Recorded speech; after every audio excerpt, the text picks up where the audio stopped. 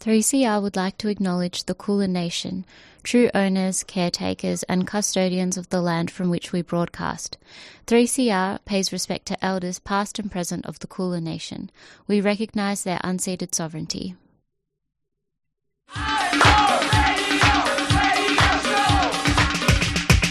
This is 3CR Breakfast. Oh, yeah. Alternative news, analysis and current affairs. Monday to Friday, 7am till 8:30am. Only double. Clap your hands.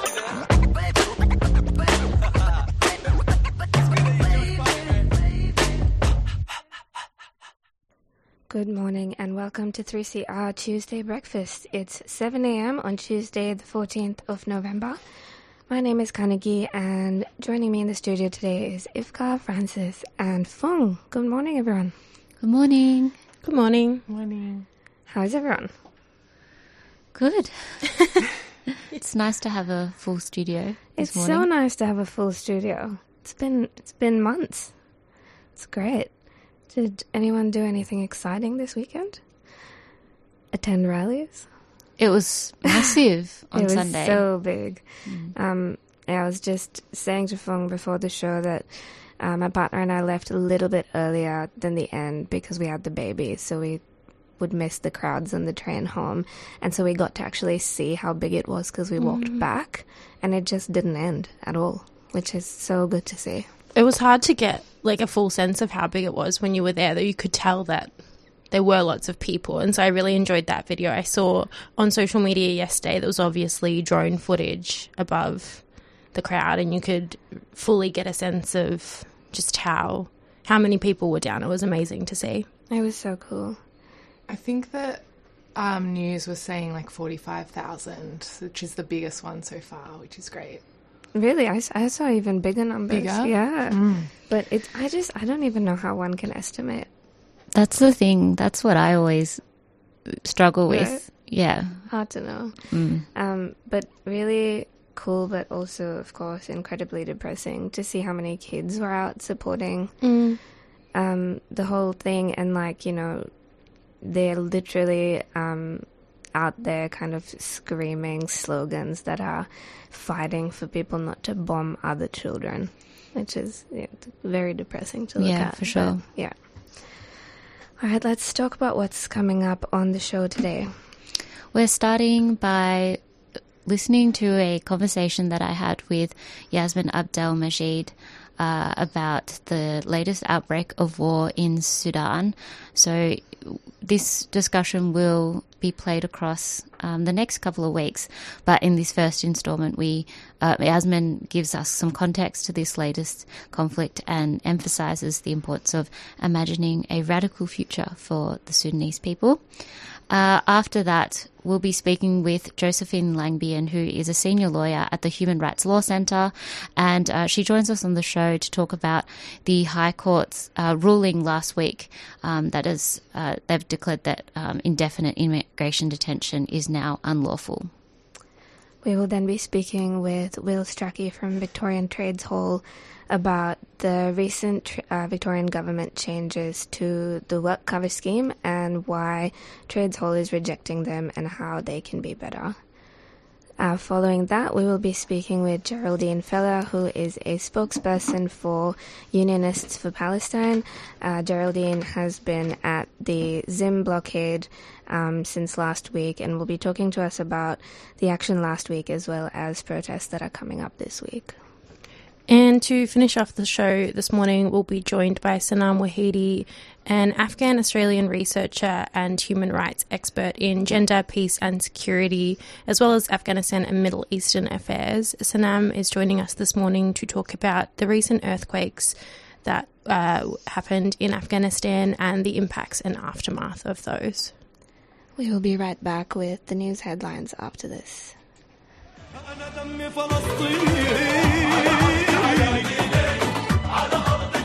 What's taking place in Palestine is horrendous. The people of Gaza, who have survived ethnic cleansing, 3 wars and a 16-year siege, are now facing the biggest attacks ever mounted against them.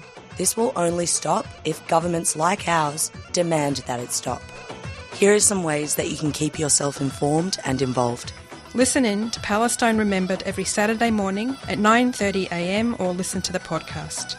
Join the APAN mailing list at apan.org.au for updates, news about actions you can get involved in and where you can donate to provide humanitarian assistance. Listen to other news and current affairs programs on 3CR that also cover Palestine. The oppression of the Palestinian people has been going on for 75 years. It has to stop. You can be part of making that happen by staying informed and active. APAN is a proud supporter of 3CR.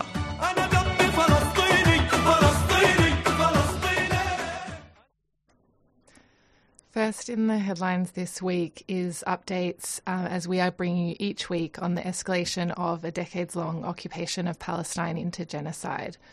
The World Health Organization has warned of a dire and perilous situation in Gaza's hospitals. Gaza's two largest hospitals, Al-Shifa and Al-Quds, have both closed due to Israeli attacks, heavy fighting and the besiegement by Israeli forces, which is causing a lack of oxygen, medical supplies and fuel to enter the hospitals. Israeli forces have trapped thousands inside Al-Shifa Hospital, and Mohammed Zakut, Director of Hospitals in Gaza, says about 650 patients, 500 healthcare workers and an estimated 2,500 displaced people remain inside the besieged hospital. The World Health Organization Director General Tedros Adhanom Ghebreyesus said on X, "The constant gunfire and bombings in the area have exacerbated the already critical circumstances. Tragically, the number of patient fatalities has increased significantly. The world cannot stand silent while hospitals, which should be safe havens, are transformed into scenes of deaths and devastation and despair."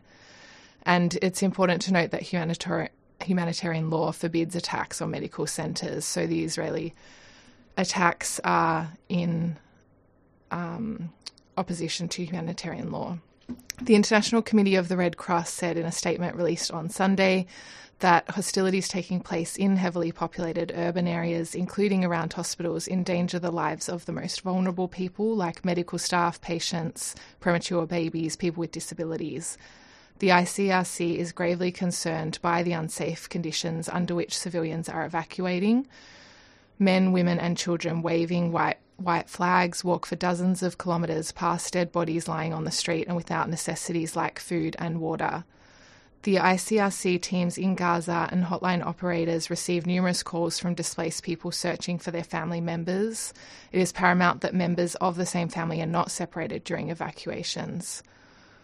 While civilians continue to move from the north to the south of Gaza, 100,000 displaced people lack essentials like shelter, food, water and hygiene. The situation is rapidly approaching a humanitarian disaster. This is according to the ICRC.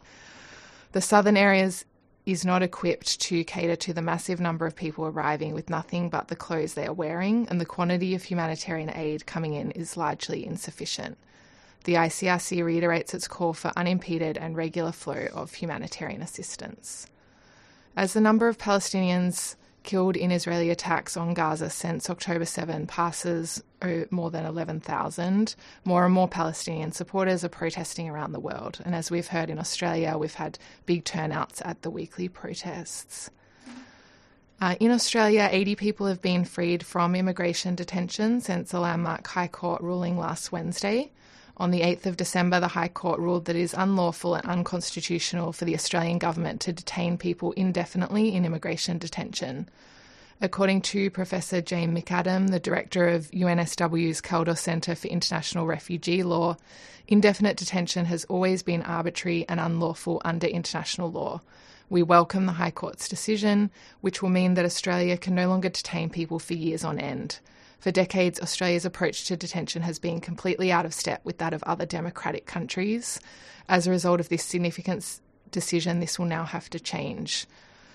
And Senmati Verma, the acting legal director of the Human Rights Law Centre, says this has life-changing consequences for people who have been detained for years without knowing when or even if they will be released.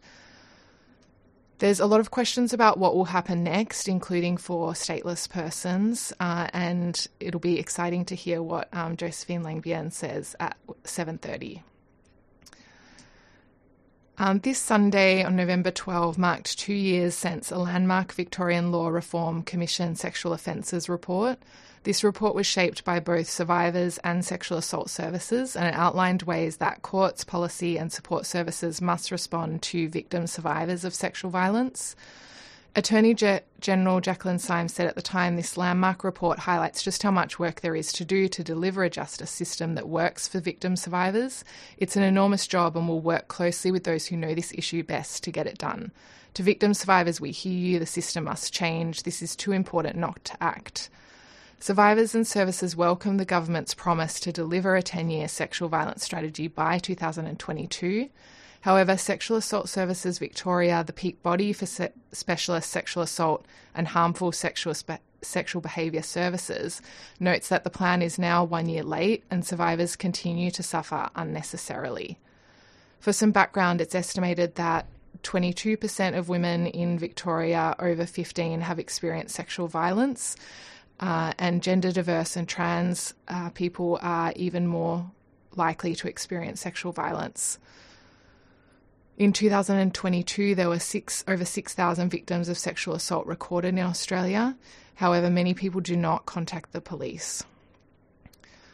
Meanwhile, Victorian specialist sexual assault services are inadequately funded, and Catherine Maltzan, the CEO of Sexual Assault Services Victoria, is looking for comprehensive improvements to responses. Kathleen says survivors have been incredibly patient waiting for the government, but sexual assault services see the profound harm being done to survivors and we're sick of waiting. We know what needs to be done both to prevent sexual violence and make sure survivors aren't further traumatised when they seek justice. We need Premier Allen's government to keep its word. In the lead up to the International Day for the Elimination of Violence Against Women, the Victorian specialist sexual assault sector will be campaigning for the Allen government to fully fund and deliver its overdue sexual violence strategy, improve justice outcomes for people impacted by sexual violence, and improve capacity to develop evidence-based and survivor-led models for recovery. Finally, a new report has found that young Australians, unsurprisingly, want action on housing stability, employment opportunities and climate change. The annual Australian Youth Barometer is developed by the Monash Centre for Youth Policy and Education Practice in the Faculty of Education at Monash University and gauges pressures experienced by young people in Australian society. The comprehensive national study, which examined the views of more than 500 young Australians aged 18 to 24, found that 9 in 10 young Australians experienced some level of financial difficulty in the last year. 40% felt that they may not have a comfortable place to live in the next 12 months. 1 in 5 experienced food insecurity, and 44% experienced unemployment in the last year. The lead author of the report, Professor Lucas Walsh, said that young people's view of being healthy no longer just relates to physical and mental health, but now also includes financial security and access to housing in a more expansive and holistic understanding. This year's Australian Youth Barometer highlights wide concerns about rising costs of living, housing affordability, insufficient employment. This co-author of the report, Blake Cutler, said young people are bearing the brunt of the challenges that are making news headlines. We see many young people experiencing anxiety or pessimism, and these impacts are not equal. Young people with disabilities were more likely to report having these feelings. Women and gender diverse people were also more likely than men to report feeling anxious about their safety, their ability to live a happy life, and their ability to cope with everyday tasks in the future. To end on a more positive note, the report identified that young people are politically engaged, keen to make change, but do focus more on protesting and awareness raising rather than formal politics. I was lucky enough to speak with Yasmin Abdel Majid, who is a Sudanese writer, author, broadcaster and award-winning social advocate. She's been running the website eyesonsudan.net, amplifying the voices of resistant movements on the ground in Sudan, and has published 5 books, including children's non-fiction book called Stand Up and Speak Out Against Racism, and an essay collection called Talking About a Revolution. So yesterday I sat down with Yasmin to talk about the latest outbreak of war in Sudan between the SAF SAF and the RSF, and the humanitarian crises in regions like Khartoum and Darfur. This is the first part of our discussion, and in this excerpt, Yasmin provides context to this latest conflict and emphasises the importance of imagining a radical future for Sudan and its people. Yasmin, thank you so much for joining us on 3CR today. It's lovely to be able to speak with you. Thank you for having me. I was wondering if you could start by giving us an outline of recent events that have led to this current war in Sudan. Sure, yeah. So I can speak to sort of what's happened this year, but to make it make sense, I have to take us a few years back. So in 2018, 2019, the Sudanese people sort of rose up against Omar al-Bashir and his regime. And Omar al-Bashir was the dictator for almost about 30 years. And there had been attempts at revolutions before, most notably in 2012, 2013, and since, but it was quite a very strong authoritarian military dictatorship. So it wasn't something that was very easy to do. But amazingly, in 2019, the people of Sudan were successful in overthrowing Omar al-Bashir. And what then was brought in was a transitional council, essentially, which was part military, part civilian. And the idea was that over the course of 2.5 years, this council would set things up for a civilian-led society or government. Now, the military, these two particular generals, Burhan and Hemeti, we'll use those two names, they were sort of at the top of this transitional council, and they were meant to, in October 2021, pass over power to the civilians. But when it came time for that to happen, there was a coup. And they decided, their position was, well, actually, we're trying to protect the civilian movement and whatever, a bunch of lies where essentially they were not interested in passing power over to the civilians. And unfortunately, also at this point, the international community found it challenging the international community was like, well, okay, maybe we should put some trust into these generals. They decided to come to an agreement with the generals and said, let's just kind of see what happens. What happened, though, was these two generals, Burhan and Hemeti. Burhan is from, the Sudanese armed forces, so the traditional military of the state, and Hemeti runs something called the RSF, the Rapid Support Forces, which are essentially a rebranded Janjaweed, and the Janjaweed were effectively responsible for the genocide in Darfur in 2003, around the early 2000s. When they were working together against the Sudanese people, against the civilian kind of movement, they were happy to work together. But of course, when you have two people that want a lot of power, once that common enemy is gone, well, then they turn against each other. So what we saw in April 2023, 15th of April 2023, was that situation blow up. The RSF, the Rapid Support Forces, and the Sudanese armed forces began to fight in Khartoum, in the capital city.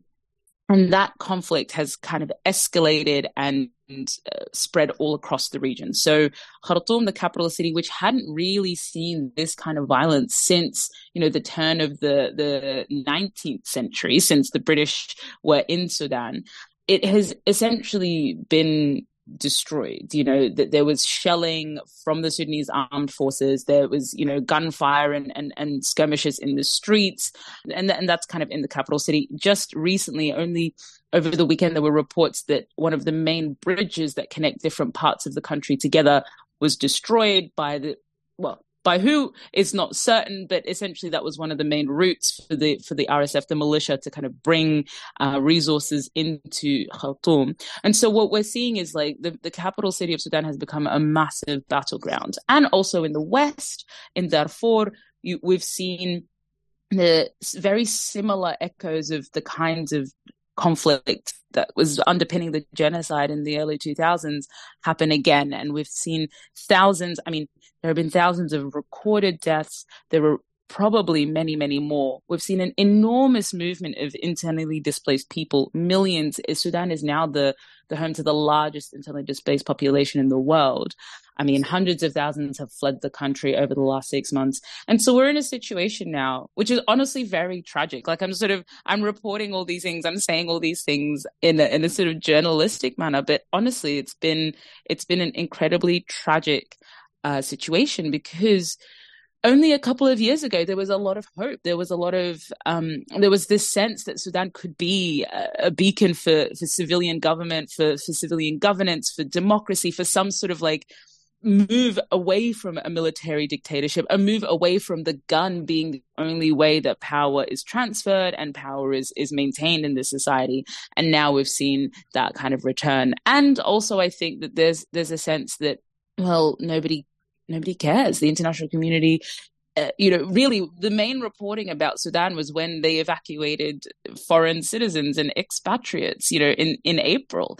But since then, despite the fact that there is a humanitarian crisis, despite the fact that there are millions of people who are at the point of starvation, despite the fact that there is no help coming in and like no incentive for either the Sudanese armed forces or the militia, the RSF, to stop fighting, there is very little interest in or very little engagement. And I think that's something that's quite heartbreaking, is that there's a sense that nobody is coming to help. And from my family that's on the ground, there's a real sense of despair and also a sense of, well, we did everything we possibly could, right? We did everything right. It was a nonviolent resistance movement against the military dictatorship. We did everything we possibly could, and yet we're still here.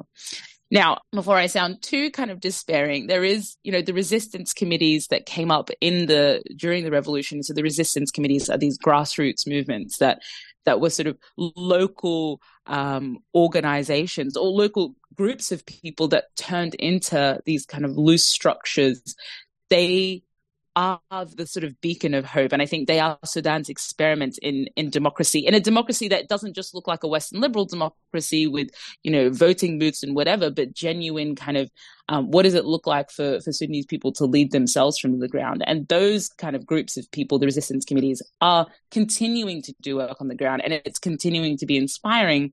They obviously are the very people targeted by the state, are the very people targeted by the militia. So they are often at risk, and many have left and many have been killed and so on. So I think that while the situation currently is very depressing and tragic, especially as we are considering, again, maybe another genocide in Darfur, I think there is also, I have to at least have some hope and some optimism that we are seeing, experiments in our own type of governance at the same time while all of this is happening.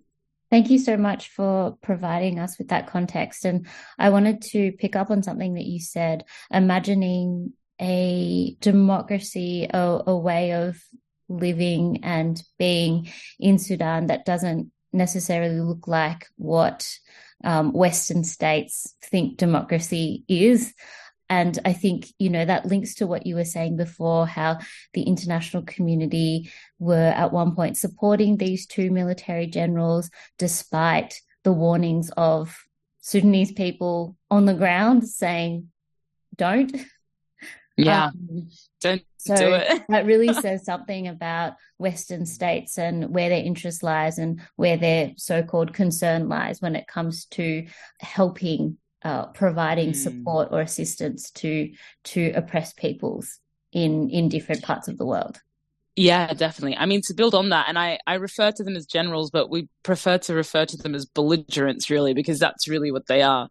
I think that, I and many others find the response from the international community quite frustrating, to say the least, because I think that there's this kind of sense that if you do the thing that you've done every time, which is you deal with the belligerents in power, which is you give legitimacy to the very people that are responsible for the violence on the streets, you listen to their words instead of looking at their actions, well, then you're going to get the same results. Why would you imagine that Hemeti, who is literally involved in a genocide, why would you imagine that he would change his behavior when there is no incentive for him to? All you have done is provide him legitimacy. And also, and people might not know this, but that legitimacy started with the EU, right? That legitimacy started with something called the Khartoum process, when the EU wanted to stop migrants from coming to its shores. And so they gave money to the militia. Well, they will obviously sort of deny, but effectively the money found its way to the militia because they were like, we want to find a way to stop migrants from reaching our borders. So how do we do that? We'll pay groups some money so that they find ways to stop people from coming. Now, what kind of ways? If you give a bunch of, men with guns a bunch of money, what kind of ways do you think they're going to do that, right? So and this is like the mid-2010, so like 2015, that kind of era, that's when the EU started funding. And so that legitimacy started then. And so I think that, again, the international community says, if we want to kind of see a peace process, the belligerents have to be involved. They have to be the ones at the table. But the people that I've talked to have sort of been like, well, the resistance committees are a leaderless organization. We don't know who to speak to, whatever. And it's like, well, it's successful partly because it is leaderless, and it's actually not leaderless. It just looks different to what you're used to, right? There is actually a different type of leadership, and it's maybe flatter, and it's maybe, trying to avoid the pitfalls of holding one person up and a concentration of power and corruption and all these sorts of things. But rather than imagining something different, I think part of the challenge is when you're dealing with big institutions that operate in one particular way, they find it super difficult to engage in something that may be slightly messier, that may be slightly different to what they're used to.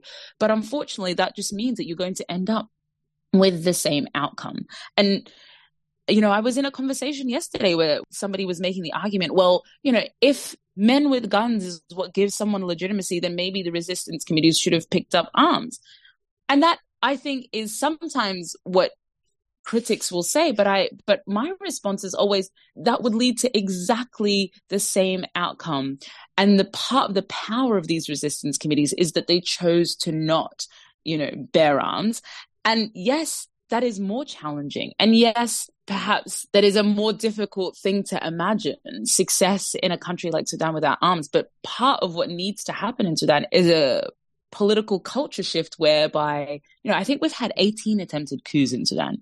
The language of political change happens through arms and weapons and at the end of a barrel. But if that is going to change, then you do have to be radical. And maybe that radicalism does look like actually not bearing arms. And that also means maybe that radicalism means the international community recognizes that these then are the groups to speak to, the ones who aren't choosing to bear arms, the ones who are doing things differently.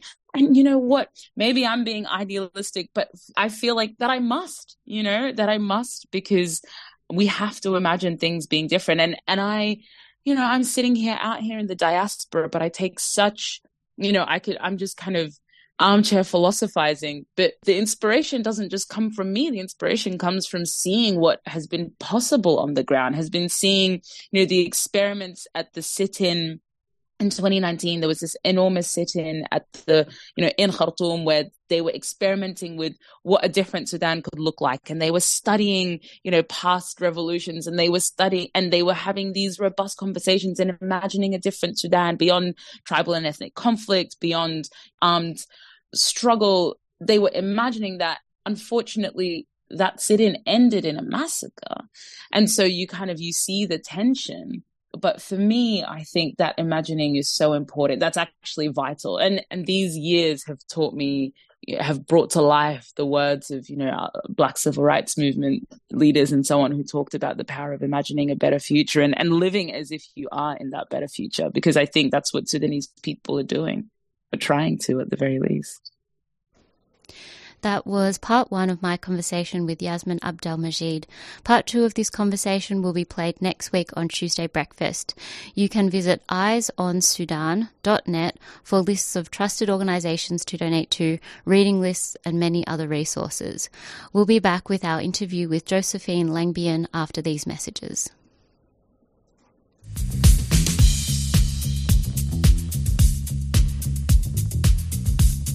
We have a right to be in public space, undertaking political activity. That is not something that people should be telling us that we can't do. Multiple actions rolling over months and years and create huge sustained pressure of social change. And what we're seeing around the country right now is increasing repression of protest. Protest works.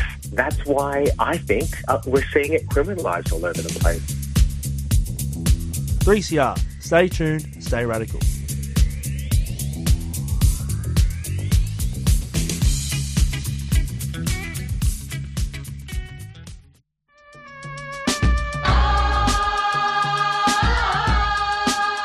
Rising Tide invites you to join the People's Blockade of the world's largest coal port from November 24 to 27 at Mullabinba, Newcastle. 1% of global emissions are from coal shipped through the port. We are in a climate crisis. It can't continue. Thousands of people will gather to demand no new coal and an end to coal exports by 2030 and alternative secure jobs for coal workers. Get on the water or chill out on the beach with live music and more.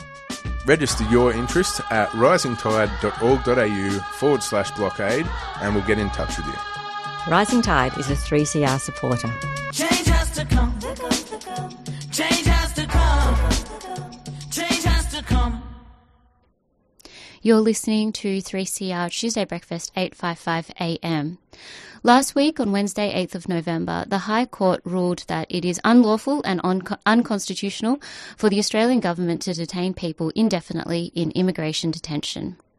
Josephine Langbian is a senior lawyer at the Human Rights Law Centre and joins us today to take us through this landmark ruling and what this means for people currently in detention.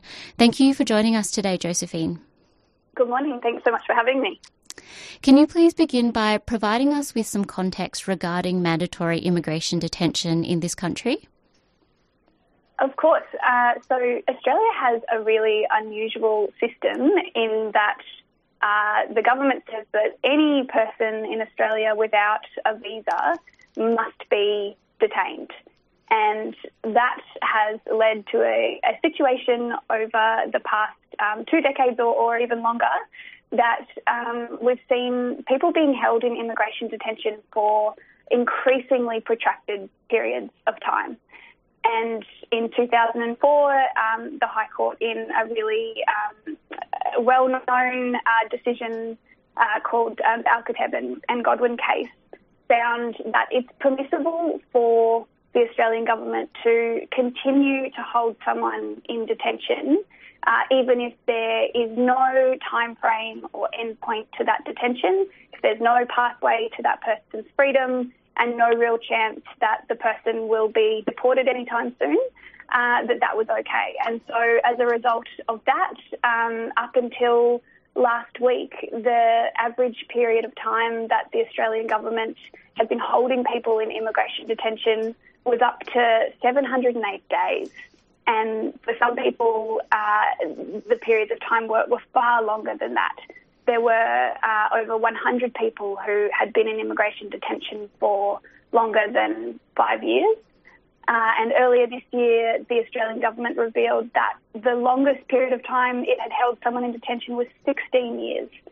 And so we had this situation where we were just seeing these incredibly protracted periods of time that people were being denied their liberty, and that obviously has life-changing and life-destroying consequences. Definitely. Can you explain some of these practical realities for people held in immigration detention since then, including the impact on people's physical and mental well-being?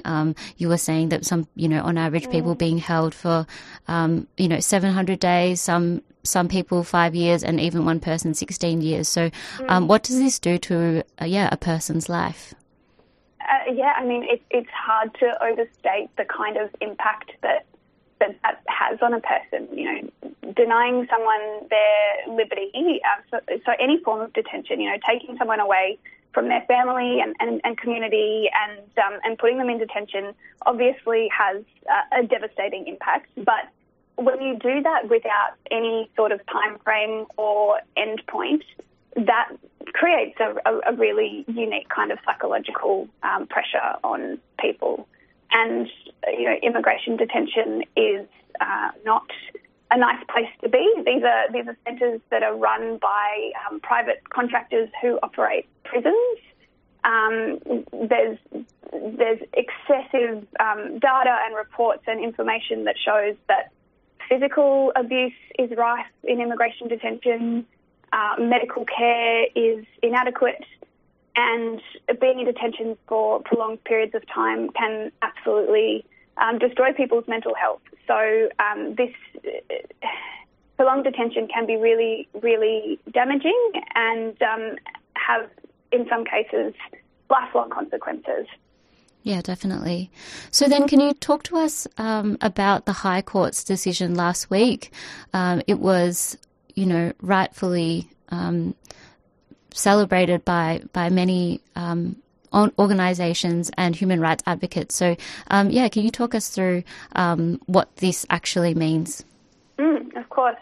So the decision last week was really significant. The High Court effectively ended indefinite immigration detention in Australia. So it overturned, it appears to have overturned this 2 decades-old authority that had allowed the government to lock people up for as long as the government wanted to, and potentially for a person's whole life.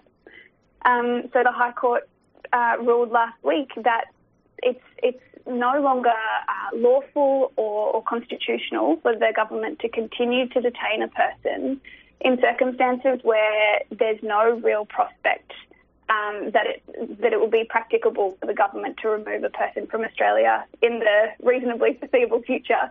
Now, all of that sounds a bit legalistic, but what that effectively means is that if the reason that a person is in detention is so the government can deport them, but if the government is not actually taking steps to effect that deportation, then they cannot simply continue to hold that person forever, because detention in these circumstances is unconstitutional. It's beyond the powers of the government.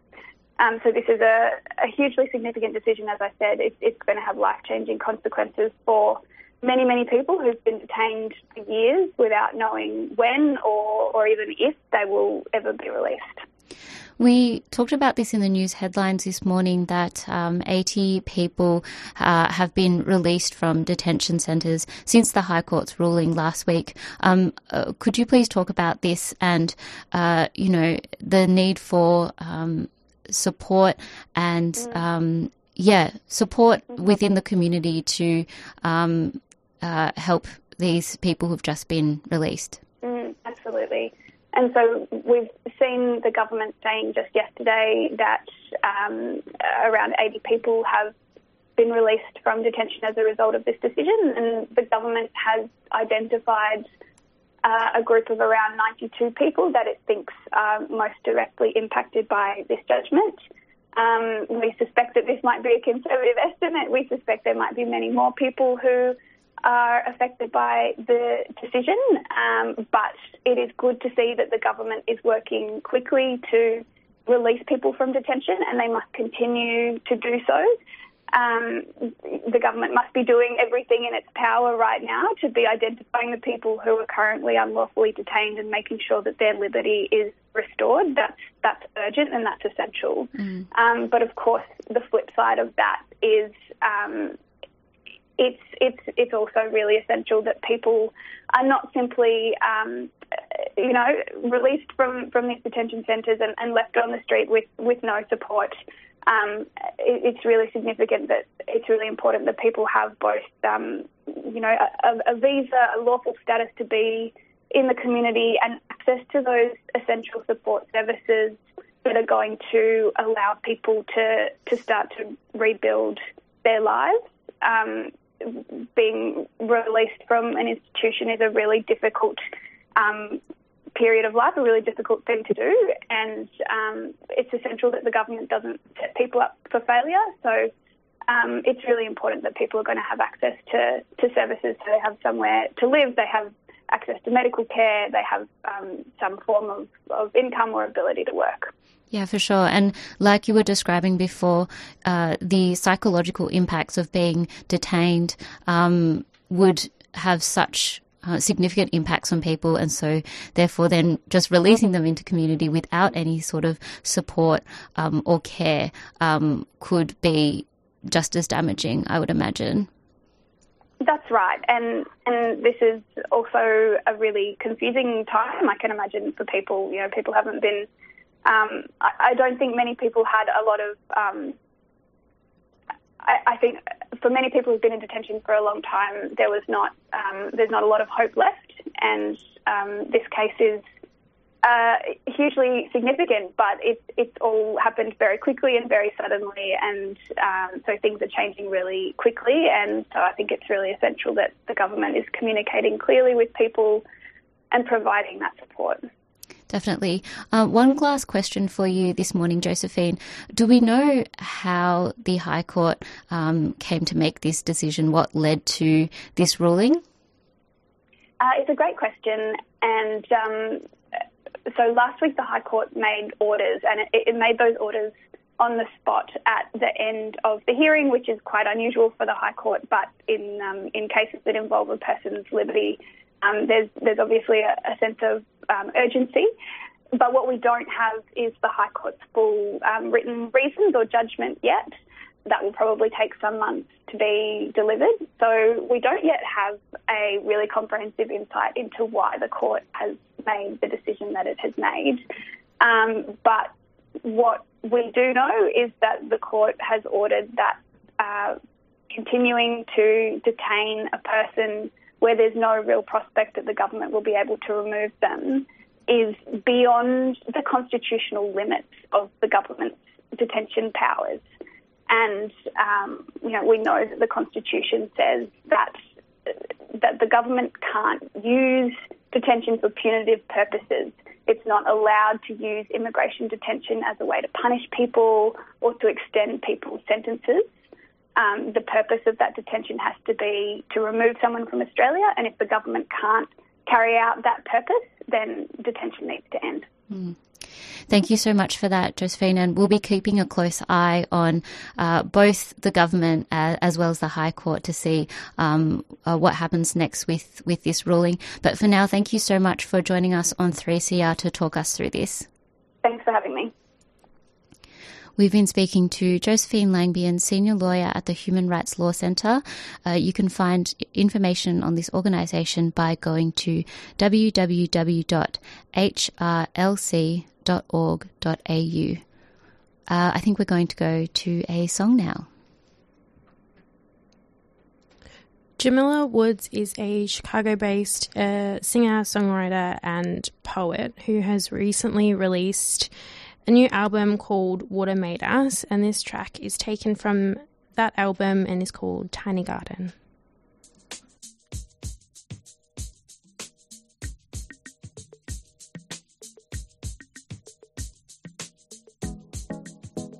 I put my hand by yours so you know I wanna hold it.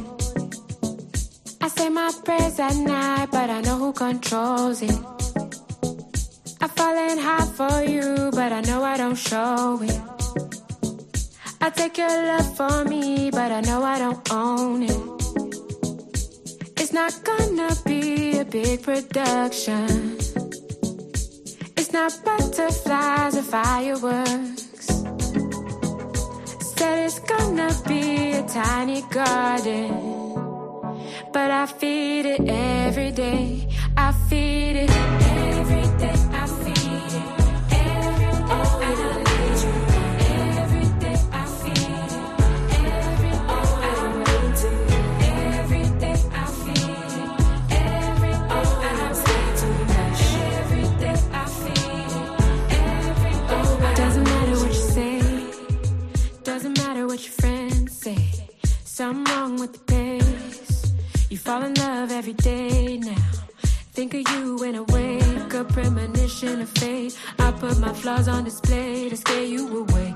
You put your feelings on hold. Winter came and it got cold. You wanna be sure that I'm sure that I want you. Not just someone fun to do, someone to hold and zero below. You ask why I'm so cold. Iceberg heart, but look below. Iceberg heart, but look below. I'm sure it's not gonna be a big production. It's not butterflies or fireworks. I said it's gonna be a tiny garden, but I feed it every day. I feed it every day. I feed it every day. Oh, I need you every day. I feed it every day. Oh, I need to every day. I feed it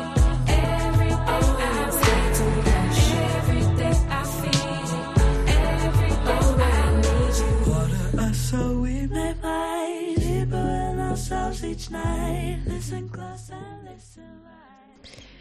That was a bit of the track called Tiny Garden by Jamila Woods. All right, welcome back to 3CR Tuesday Breakfast. Victorian Trades Hall is running a campaign to challenge the recent Victorian government changes to the WorkCover scheme. Assistant Secretary of the Victorian Trades Hall Council, Will Strack, is joining us this morning to talk about why the changes aren't good enough and how WorkCover can be better. Welcome back to Tuesday Breakfast, Will. Thank you so much. So for listeners who might not be aware, could you talk a little bit about the Victorian government's recent changes to WorkCover?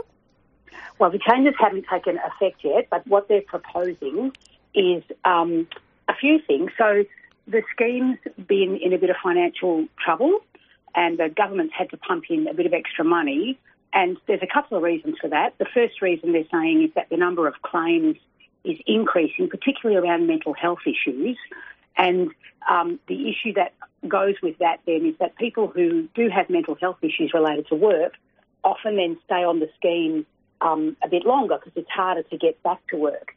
So what the government is proposing is a couple of things. They're proposing to make it harder to make a claim if you have a mental health issue, and then they're proposing to make it harder for you to stay on the scheme. After you've been on the scheme for a couple of years, they're essentially going to put some additional tests in around whether or not you can stay on the scheme. So it's at both ends, if you like. The first is around mental health claims, making claims, and then the second part is then if your claim's been accepted, staying on the scheme after a couple of years if you've been unable to return to work. To me, it seems to go hand in hand that if you do have a workplace injury and you're out of work for a little while, it will likely have a detrimental effect on your mental health. Why do you think that this is still such a stigmatized issue, particularly when it comes to the workforce? Look, I think it's becoming less stigmatised, and to be honest, this government's done some good things about that, right? So they had the Royal Commission into mental health, and so there have been some really good things that have happened. The issue we've got at the moment is that stress claims, people putting in claims for overwork and burnout, that's on the rise because, people are being asked to do more for less these days. We know that, for instance, labour productivity has outstripped wage growth, so we know that people are doing more for not much more, and people are getting stressed as a result of all of that. And rather than look at what we say should happen, is two aspects. First off, prevention. How do we stop people from getting injured in the first place? And then secondly, if they do get onto workers' compensation, how do we support them to get back to work? Because, all the evidence says that if you get back to work, you have much better mental health outcomes. People feel better in themselves if they're able to get back to work. So how do we support them to get back to work? We'd say those are the solutions to the problem that they've got in relation to people putting in claims and then staying on the scheme. But instead of that, the government is effectively coming at it from the approach that says they're just going to stop people getting on the scheme and then they're going to try and take them off the scheme, even if they can't get back to work. Yeah, and one of the ways is, with the introduction of a 20% whole person impairment test. Can you tell us a bit about that and why that's harmful? Well, effectively they're saying after you've received your payments for 130 weeks, in order to continue to get compensation payments at the moment, the scheme says you have to show that you're not able to return to work and that that's likely to continue effectively in an ongoing way, right? So there's already a test about whether or not you stay on payments. But what they're proposing to add is a new test, which is that you also have to have this thing called an over 20% whole person impairment. Now, that's the way they gauge that is there's this thick book that says, if your finger gets cut off by a machine at work, that's worth a 5% whole person impairment or whatever it is, right? So basically they measure what an injury is worth in terms of your overall body function. The problem with the tests is it's really hard and fast. So it's not a very good test. And in fact, the guidebooks that tell doctors how to measure these things actually say they should never be used for making decisions about compensation. But also, they just don't take account of things like different life factors that might make it harder for people to get back to work. Like if English isn't your first language, or, you're 63 years old, and we all know, the ageism is out there, which means it's harder to get work, then those factors aren't taken account. It just looks at your body and says you're a collection of parts, physical parts, or mental health parts, and that's all you are. You're not the rest of your life. And we say that kind of thing, it's just not right to do that. The other problem is with mental health injuries, it's really hard to get to that over 20% whole person impairment in terms of how do we actually legitimately measure what's happening in someone's mental health around the degree of impairment, so to speak, in their life. So we say this should not be used as a test to decide whether or not someone's able to get back to work. Well, that's right. It sounds like it's really black and white rather than taking into account intersections and nuance. And exactly. That's exactly right. Yeah. So ideally, what reforms would you like to see in the WorkCover scheme? Well, we've been saying all along, we need to do more in the space of prevention. We need to do more around supporting workers and employers to resolve workplace issues before they get to the point that someone feels so crappy that they have to put in a WorkCover claim, and that, around that mental health stuff. We don't want to go back to the days where people didn't want to report mental health injuries. That's bad. We want to get to a stage where we can talk about them and deal with them. And then from our point of view, we say we want better and more intense supports early for people, because, again, all the evidence says if you can get treatment early for mental health issues, you have a much better outcome and you're much less likely to stay unwell for a long period of time. So we say prevention, early intervention, and then real wraparound support for people in order to get back to work. If it's clear that they can't go back to the job they were doing before, let's get them retrained and let's get them back into work when they're ready and comfortable in doing that, let's get them back to work. Those are the measures that we'd like to see introduced. It sounds like the reforms that you're advocating for are going to benefit not only the workers but also the workplaces that are hiring them. Yeah. Why do you think it's not more, people are not more receptive? Look, I don't think people fully understand this stuff. I think there's a bit of an attitude that, once you are injured, you're a little bit on the scrap heap. I know that particularly we have an injured workers network at Trades Hall, and they feel that way, that effectively they become a number in the system that doesn't really care about them and their outcomes and their lives. And we think, that's really bad. And particularly, I don't like to talk about it in these ways because the focus for us is on those injured workers. But for employers, we have a workforce crisis at the moment. We actually want to do the things that keep people in real, meaningful, sustainable, good work, because that's actually good for business as well. Like I say, it's not the frame that I would normally talk in, but just from a practical economic standpoint, this is not good. Like, in the long run, we need these people, we need everyone to be able to work to the best of their ability, to contribute and to feel like they're, good in themselves. That's good for everyone. It's also good for the economy. Again, it's not the frame I talk in, but it's good for the economy because people are not sitting on other systems, the NDIS or other systems, because they're not able to work. So that's why we say prevention, early intervention, wraparound support. Absolutely. And where can listeners find out more about this campaign and sign the petition? Okay, so the petition is on megaphone.org. I think it's .au, that's us. Yeah. But if you go to weareunion.org.au, so that's the Victorian Trades Hall Council website, that should point you in the direction of the campaign that we're running at the moment, which is around getting the government to rethink what they're doing. And so it's down and talk to us and to talk to, business reps as well, to talk about how we actually create a workers' compensation scheme that is sustainable in the long run, but that actually delivers what we say it should deliver, which is support for injured workers to get back to work. Amazing. As always, it's been great talking to you this morning, Will. Thanks for joining us on Tuesday Breakfast. Oh, thanks for having me on. Thank you. So that was Will Stark from Victorian Trades Hall talking to us about their new campaign to help workers and improve the WorkCover scheme. If you wanted to know more, we will link to the petition as well as the Victorian Trades Hall website in our show notes later today. We are going to go to a track now.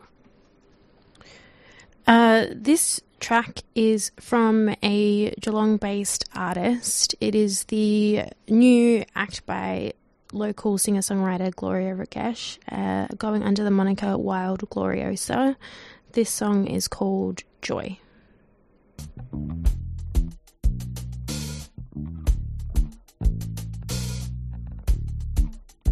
Throw my feet up on the couch. I'm melting into my thoughts of tomorrow, but I don't show that I'm bothered. A reminder to let go of the breath that we hold. A type of resistance, so perfectly green.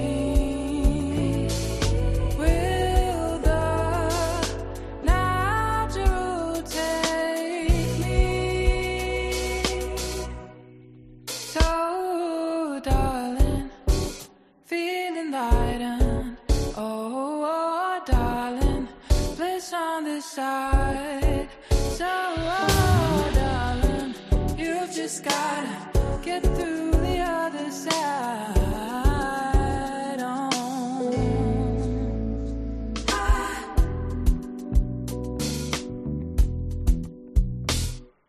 Cheeky grin, followed by a giggle from a friend.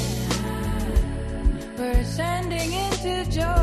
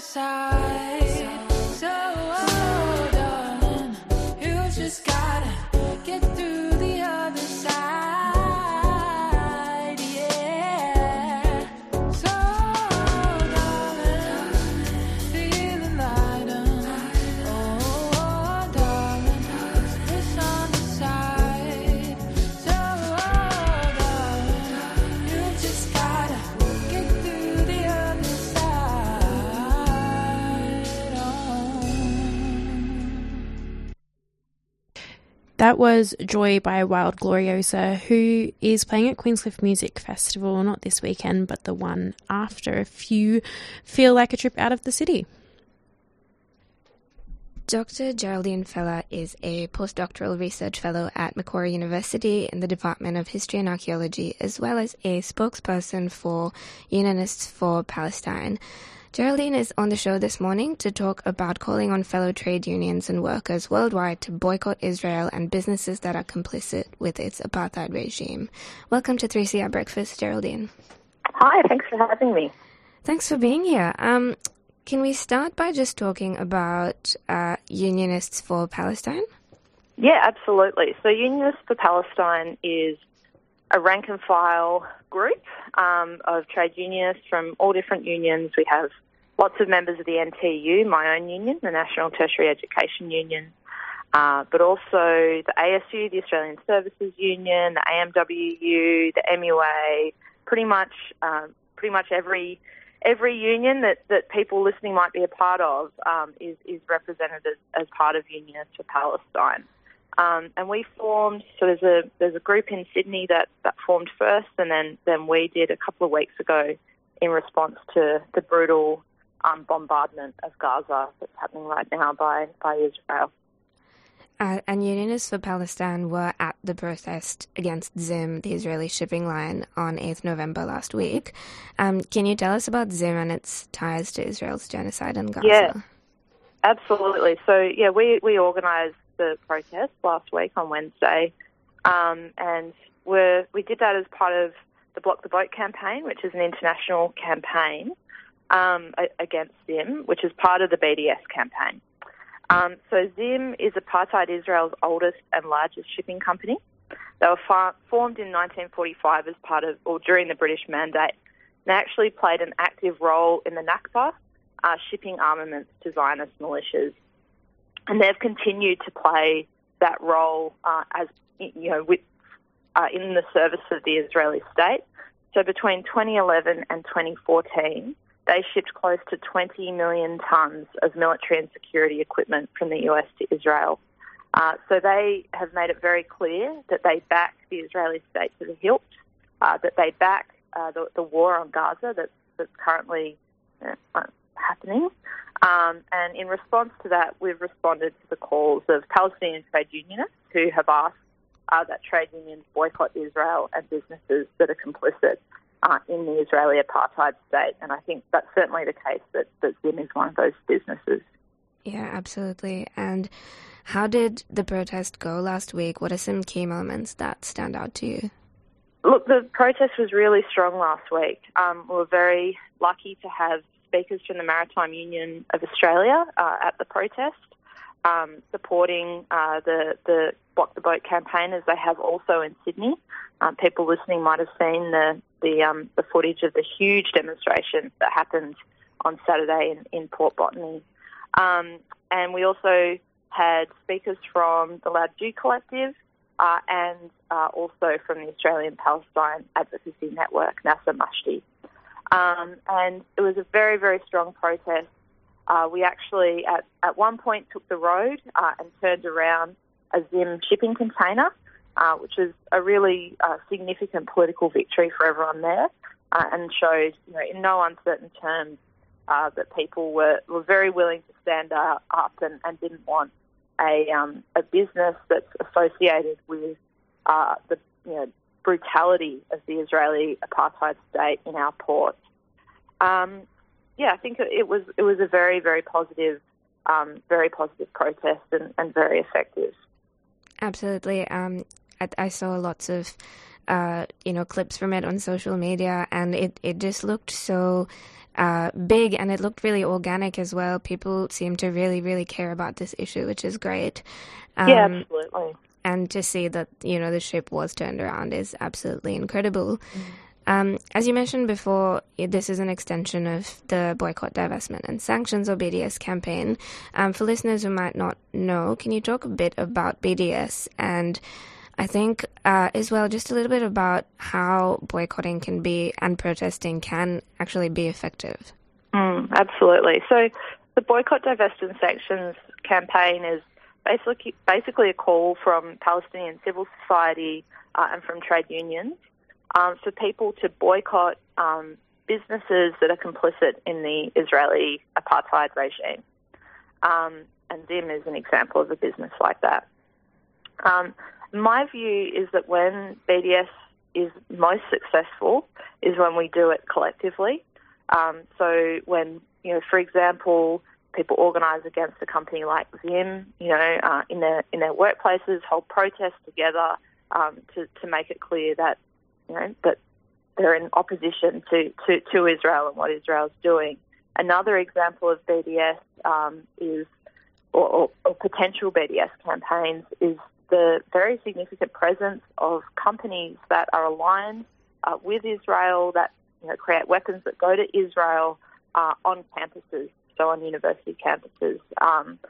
This Wednesday, actually, there's a protest at Melbourne Uni against Lockheed Martin, which is a weapons manufacturer that have a very close partnership with Melbourne University, and the students and the staff there have organised a protest Wednesday lunchtime at the Chancellery at the Raymond Priestley building. So those are examples, I think, of BDS that can be really, really successful. And there's a history of these kinds of campaigns. So during apartheid in South Africa, and this is part of where the inspiration from BDS has come from, there was very, very successful boycott campaigns, often led by trade unions in other countries, to actually put huge pressure on the apartheid state in South Africa. So in Australia, for example, the predecessor for the Maritime Union of Australia, the Waterside Workers Federation, put a ban on moving weapons to South Africa, but also just cargo to South Africa following the Soweto massacre.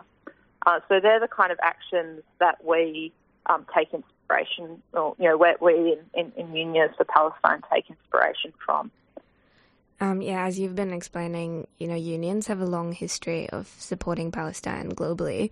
Can you talk a bit more about this and, tell listeners who might be in a union why this is important? Because, I do know that, for example, the NTU at VU not long ago put out a statement and were met with a lot of resistance and write-ups in certain prominent newspapers about, them being anti-Semitic, which is, of course, not anywhere near the sentiment of the statement. So just talk a bit about why, especially in the face of this kind of backlash, it's really important now for unions and workers to support Palestine. Yeah, absolutely. So I think unions and workers can play a really, really important role in supporting Palestine. Unions have, the kind of most obvious is that this is a way to talk to people through your unions, to talk to your workmates about what's going on in Palestine. I think you only have to look at the ABC and the level, the really horrendous or lack of coverage of what's happening in Gaza, how intensely saturated the media is actually with pro-Israel propaganda.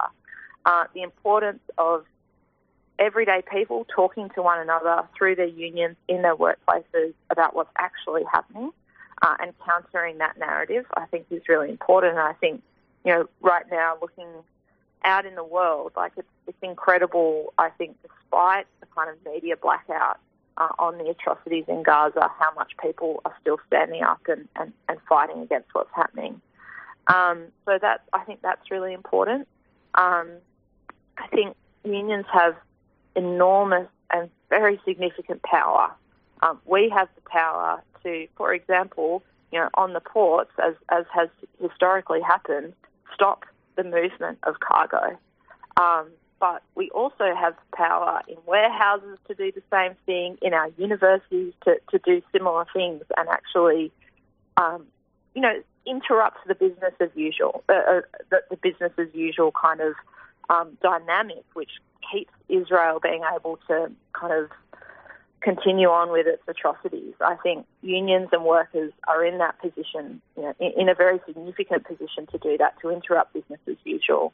And to educate people about the reality of what's happening. So for that reason, I think they play a really, really important role in any campaign against war and oppression, but particularly, in this case around Palestine. Absolutely. I just couldn't agree more with what you're saying. Can you tell us about any ongoing actions and protests that people can get involved in? Absolutely. So next Monday, the 20th of November, if you want to get involved in Unionists for Palestine, come to Trades Hall.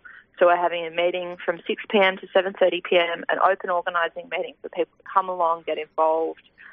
It's in the loading dock, so not too hard to find. And we have basically a series of WhatsApp groups that you can join that's associated with your union.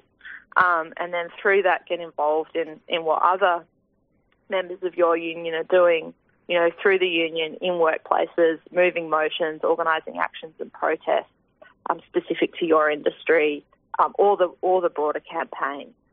So that, I think, if you're a union member and you're listening to this and you want to get involved, 6 p.m. Trades Hall next Monday the 20th is the place to be. Amazing. Geraldine, thank you so much for joining us this morning and talking us through this incredibly important issue. Thanks so much for having me. So that was Dr. Geraldine Feller, who is a spokesperson for Unionists for Palestine and helped organise the blockade last week on the 8th of November that turned around a Zim ship from the docks. We will link to more information about Geraldine's work in our show notes later today for anyone who does want to get involved. We will be right back after this.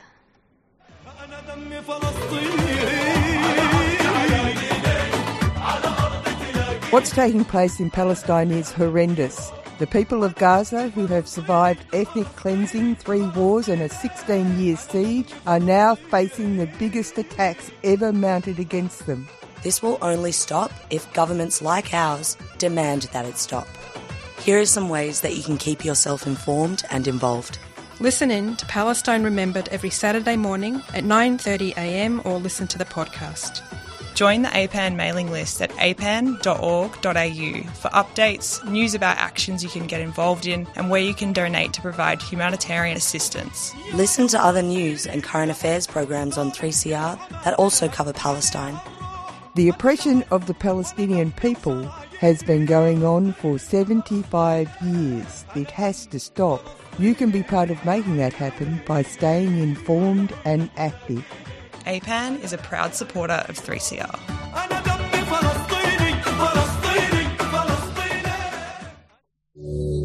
Tickets are now on sale for the 2024 Marxism Conference, happening over the Easter weekend. The Marxism Conference is one of the biggest gatherings of revolutionaries, radicals and activists from around Australia and across the world. 3 days of discussions, interviews and debates on key questions and themes for socialists, covering radical working class history, Marxist fundamentals, left debates and global struggles happening today. With our world entering a new era of accelerated climate crisis, economic chaos and rising imperialist tensions, it's now more important than ever for socialists and anti-capitalists to get together to discuss and debate ideas for a world in crisis.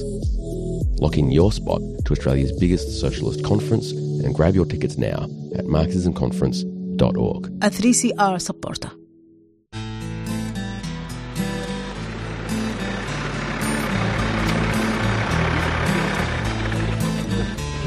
Okay, this is a logging operation. Any person found within this coop is offending. Can they please leave? You're allowed no closer than the bridge down the track there.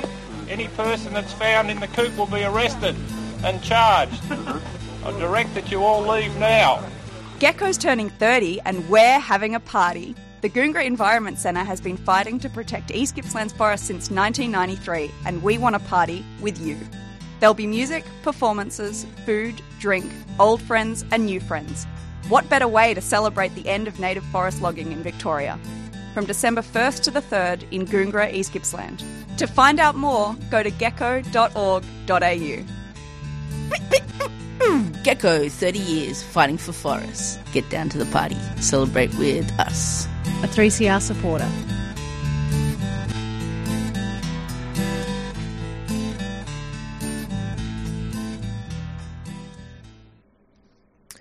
In October, Afghanistan was ravaged by multiple earthquakes of magnitudes up to 6.3 and dozens of aftershocks. The earthquakes caused over 2,000 deaths and left many more without homes. Sanam Wahidi is an Afghan-Australian researcher and human rights expert in gender, peace and security, as well as Afghanistan and Middle Eastern affairs. With extensive experience in the field, Sanam commits her passions and expertise in supporting and advocating for women's rights, access to education, and advising Australian foreign policy and international relations. Sanam joins us this morning to talk about the impacts of the earthquakes. Welcome to 3CR, Sanam. Hi there, how are you? I'm good, thank you. I was hoping we could begin this conversation this morning with you giving our listeners an overview of the earthquakes that struck Afghanistan last month. Yeah, sure. So Unfortunately, last month, Afghanistan's western province was hit by 3 different earthquakes at the same time, all of which were above 5.5 magnitude. The death toll was estimated to be approximately 2,053 people, but of course we're not really sure what the exact numbers are coming out of the rubble and injuries as well. The impacts of the earthquake were confounding on the Afghan community there, as well as the diaspora who have been bearing the brunt of the crises the last few years as well. Lately, Afghanistan have been subject to a lot of natural disasters, specifically earthquakes, with a few happening within recent years that have been having devastating impacts on the people of Afghanistan. Mm. And UN officials have reported that 90% of the deaths were women and children. Sanam, as the Vice President of Afghan Women's Organisation Victoria, I was hoping you can talk to the impacts that these earthquakes and the aftermath have on women and children specifically. Yeah, definitely. I think with most crises that do happen, especially earthquakes and different forms of political violence, women and children do bear the brunt of that disproportionately. It was estimated by the UN that a vast majority of the casualties and injuries were women and children, and the impacts of this are confounding. Women and children do have less security within households, and therefore are disproportionately affected by things such as earthquakes. I'm just having a look at the reports coming out of the UN saying that 63% of the impacted individuals were women and children. And what aid and support is being provided to affected regions, and what does this look like under Taliban rule? There have been various aid missions following the devastating impacts of the earthquake, whether that be through Australia for UNHCR, UN Women, and the Australian Minister for Foreign Affairs also set out a guideline for different types of appeals that were going through to Afghanistan. But of course the NGOs, local NGOs such as the Afghan Women's Organisation in Victoria have been doing incredible work in sending through necessary items such as tents, blankets, food supplies, warmer clothes and things that will support the people of Herat through the winter, especially because in Afghanistan the winters are quite disproportionately cold and therefore impact the civilian population a lot. But you know, through the Taliban regime, getting aid through the borders and negotiating that process can be difficult. But luckily for a majority of smaller NGOs, they do have partner or sister organisations on the ground that do an excellent job in distributing that aid in an effective manner, and one that, of course, is adhering to international guidelines. Mm. And you touched on it before, but I was wondering, for Afghani people not living in Afghanistan, living in other countries, what are the impacts of those communities, and how is that being felt since these earthquakes? Of course. Well, I mean, I'm sure everyone knows of the Afghanistan crisis that happened in 2021, and following that, the Afghan diaspora have dealt with significant loss and grief and bouts of mental health concerns, and of course as the intergenerational conflicts that impact any diaspora community are palpable during crisis, and of course after the earthquakes, more specifically the most recent earthquakes that have happened in Herat, the diaspora do feel quite helpless and deeply affected, because of course they feel as though the Afghan people don't get the support that they need and the attention that they need. So it's definitely felt across, especially within the Afghan community in Australia, and of course of various Afghan communities across the world. Pakistan's government recently made a decision to expel more than 1.5 million Afghan refugees and migrants.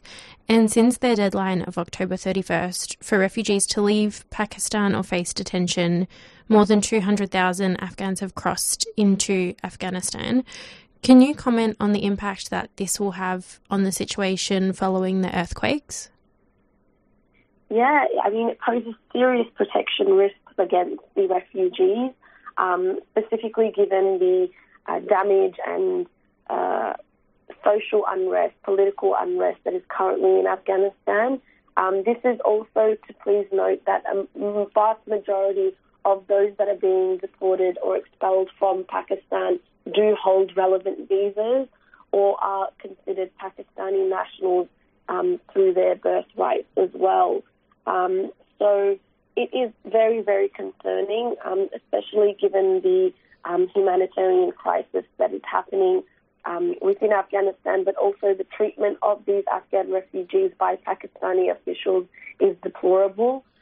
There aren't many, reports and information coming out, but if you do have a look through palpable and reputable reports, there are devastating impacts that this expulsion are having, and it's going to have an even bigger impact on Afghanistan, the pressure on the economy, the social structures. It's just, a recipe for disaster, having expelled so many Afghan people through Pakistan's border in such a short time frame. And Sanam, can you please tell our listeners what actions they can take to provide aid and care for communities in Afghanistan at this time? Of course.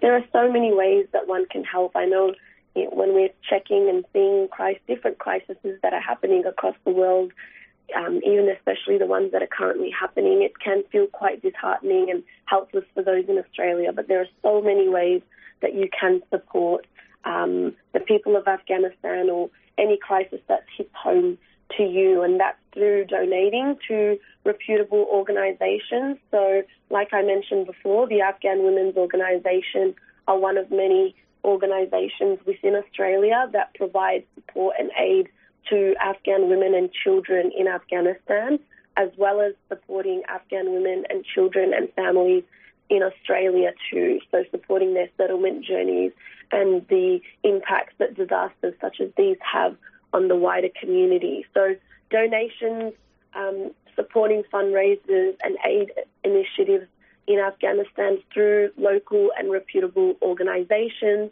Raising awareness is, of course, very important. Raising awareness on the issues that are happening through whether that be social media, holding conversations with people you know, that's very important as well. And also writing to your local MPs and writing to people of significant power to voice your concerns, whether that be, the crisis that's happening in Afghanistan, Pakistan's expulsion of Afghan nationals and things like that. So donation, raising awareness, writing to your MPs, holding those conversations and providing Afghan people with that space and platform to feel safe as well. It's really important. Thank you for providing a list of things that our listeners can do to support at this time. Unfortunately, that's all we have time for this morning, but thank you for joining us on Tuesday Breakfast, Sanam. Thank you so much. That was Sanam Wahidi talking about the multiple earthquakes that devastated Afghanistan in October and talking us through the impacts on women and children specifically and what actions can be taken to provide aid for Afghan communities.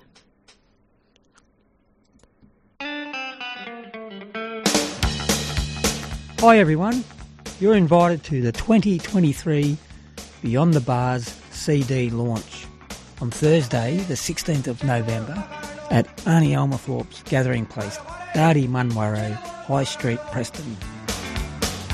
Join MC Shirley Hood for an evening of talks and music, including Kutch Edwards, Amos Roach, Chris Austin and myself, Robbie Thorpe, and the band.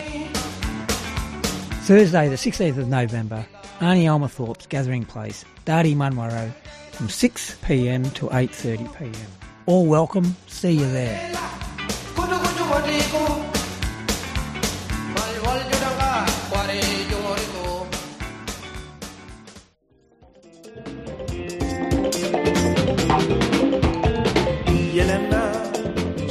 Music from the Wetlands on the banks of the Yarra River in Elphington on Sunday the 19th of November is a celebration of music, community and the environment. Music all afternoon featuring local and established artists including Kutcha Edwards and Alsakuma Beats. Food and drinks available, great kids activities and displays from environmental groups. Why not join Havana Palaba's music march from Elphington Park at 11:45am and make a day of it? More details at musicfromthewetlands.com.au. Music from the Wetlands is a 3CR supporter.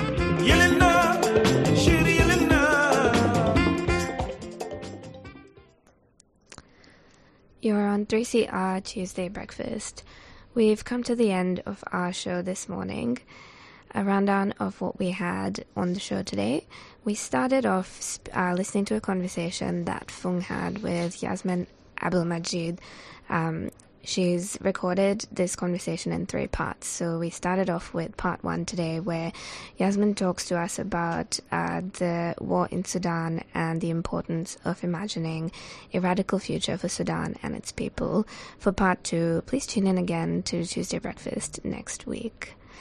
At 7:30, we spoke with Josephine Langbian, who is a senior lawyer at the Human Rights Law Centre, about the recent ruling by the High Court that it is unlawful and unconstitutional for the Australian government to detain people indefinitely in immigration detention. At 7:45, we spoke with Will Strachey, who is the Victorian Trades Hall Assistant Secretary, about the new proposed changes to WorkCover and why they're not good enough and how they can be better for workers. At 8 o'clock, we spoke with Dr. Geraldine Feller, who is a spokesperson for Unionists for Palestine.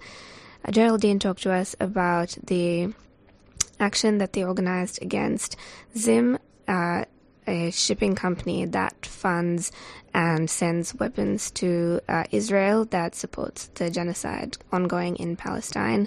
Geraldine also talked about the upcoming actions that will be happening this week and next week, so we will link to more information about that in our show notes later today.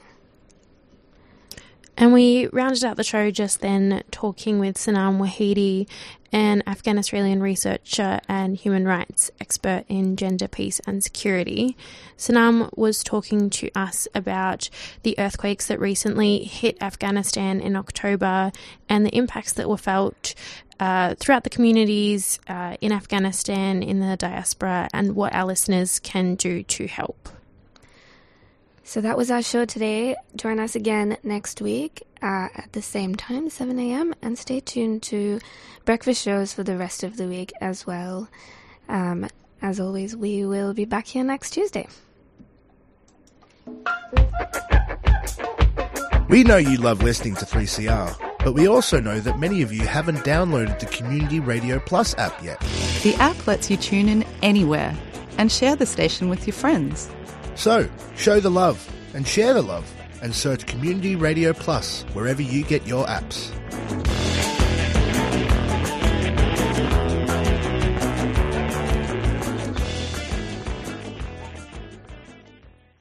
Australia's energy market is broken. Right, but CoPower gives you better energy? Nope, no retailer can control where the electrons they buy off the grid come from. But as a CoPower member, you can vote on where 100% of revenue goes. So instead of corporate profit, your energy bill builds the world you want to be a part of. That's cool. Learn more about the solidarity economy and CoPower today and take the power back.